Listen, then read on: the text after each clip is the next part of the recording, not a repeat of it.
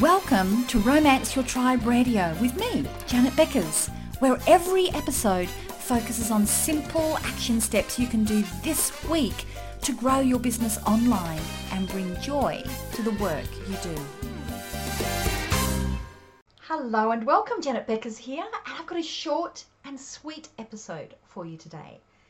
And I know that today's topic is going to be really, really confronting for some of the people who are going to be listening today, because we're going to talk about kindness.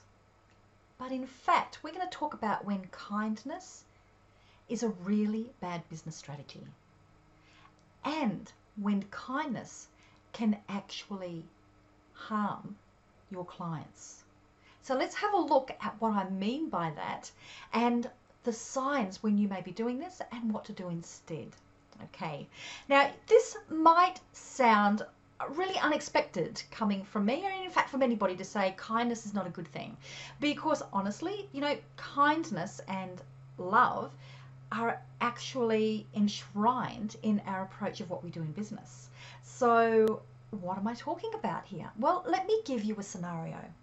Have you ever found yourself in the situation where you're thinking, this person, either an existing client or a past client, you know what, they are having a really tough time. There's so many hardships that they've got in their life, so many things that are going wrong for them.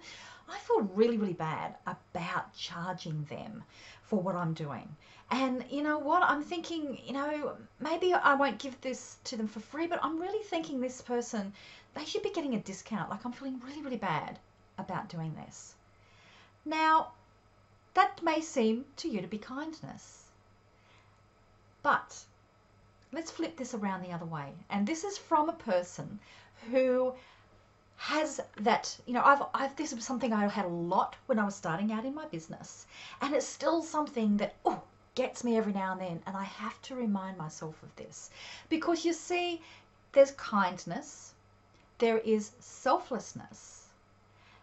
And that's, especially as women, we're very often conditioned from quite young that these are really great attributes. This makes you a good person. But let's take that a little bit further, because the flip side of that is martyrdom. When you start to become the martyr, when you, as soon as you are able to say, you know what, I am helping that person out because that person is doing it tough and I can do this for them and I am so good, I am a martyr. Now, what is wrong with that? If it means that they get something good out of it and you get a sense of, you know what, I'm a good person. What is wrong with that? Okay, so this is what I have learnt over the years of being a martyr. And having those martyr tendencies, and I would like to feel now that I don't. And this is why, a big aha that I had in business and the reality of what damage I could have been doing to clients and potential clients. Because you see, as soon as it comes to any kind of martyrdom, we're talking about power. And very often the sense of being a martyr is that I am the one that, is giving up power, I'm being the good person. But in fact, by you being the martyr, by you being selfless in that way, you are actually disempowering your clients. You are taking the power as the martyr. You are putting them in the position where you are actually disempowering them. So let me give you an example that just came up in a couple of weeks ago, and it was a classic sign. And I gave this advice to one of my clients, and it was a classic sign. They did not even realize what they were doing. So the scenario. We're on one of our VIP huddles every single week. My Attract Your Tribe Accelerator clients, every single week we get on a video huddle, and it's hot seating. They've got me and they've got these other wonderfully clever people who are in business helping them. And we brainstorm issues that are happening in their business. Now, one of the ones is one of our clients, an incredibly beautiful, kind woman, said that, I feel really, really bad because I've got this client or potential client, and you know what, she's just been diagnosed with cancer. I feel so bad for her. I really feel bad about charging her, and I'm thinking that, you know, I should try to make her life easier by giving her a discount. Now that sounds like really, that sounds kind, isn't it? But here's the interesting thing, is when I pointed out that that was actually going to be disempowering this woman, who, as soon as she's starting to have to go into the medical system, where she is going to be giving up her power so much to everybody else. She's giving up the power over her body, very often over decisions that are happening in her life, because, you know, this is the right way to do things. You know, she's so many things that she's getting, that it's power being removed by you even just assuming that she can't pay you, is going to be removing another part of power from her. Now, interestingly, we had a few people who were on our call who are all survivors of breast cancer. And when I said this, because it's a bit controversial to say, look, hang on, actually, you know, you think you're being kind, you're actually disempowering, it was really interesting, because each person had said, you know what, that is so true. Everybody saw me as a victim, and I did not want to be seen as a victim. So this is an example, an extreme example, of somebody who's had something like cancer. Now, what do you do if you have a situation where you do have somebody who is financially challenged? Well, that's what you have payment plans for. So if they can't pay for you in the one go, you have payment plans to help them.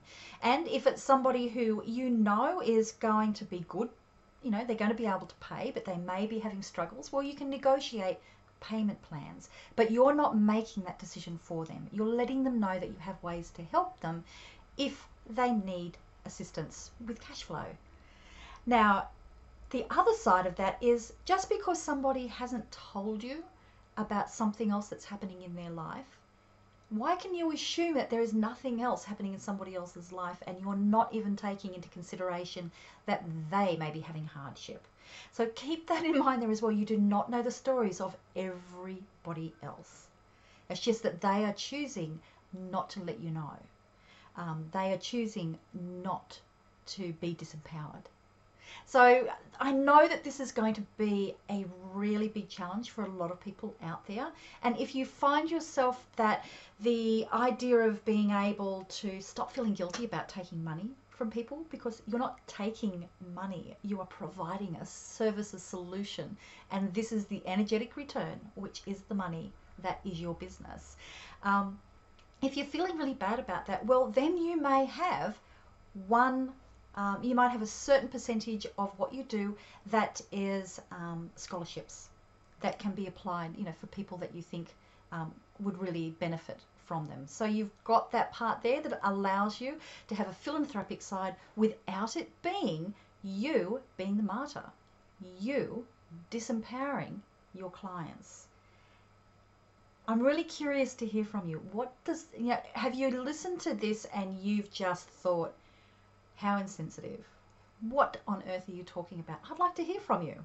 I really do want to hear from you on that, because this would have shocked me to hear this maybe 10 years ago.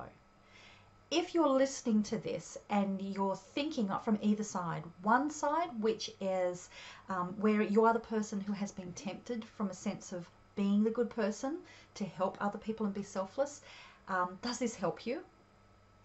And also from the other side, if you've been the person that has been having a difficult situation and you found that somebody was offering you extra support when you didn't even ask for it, how did that make you feel?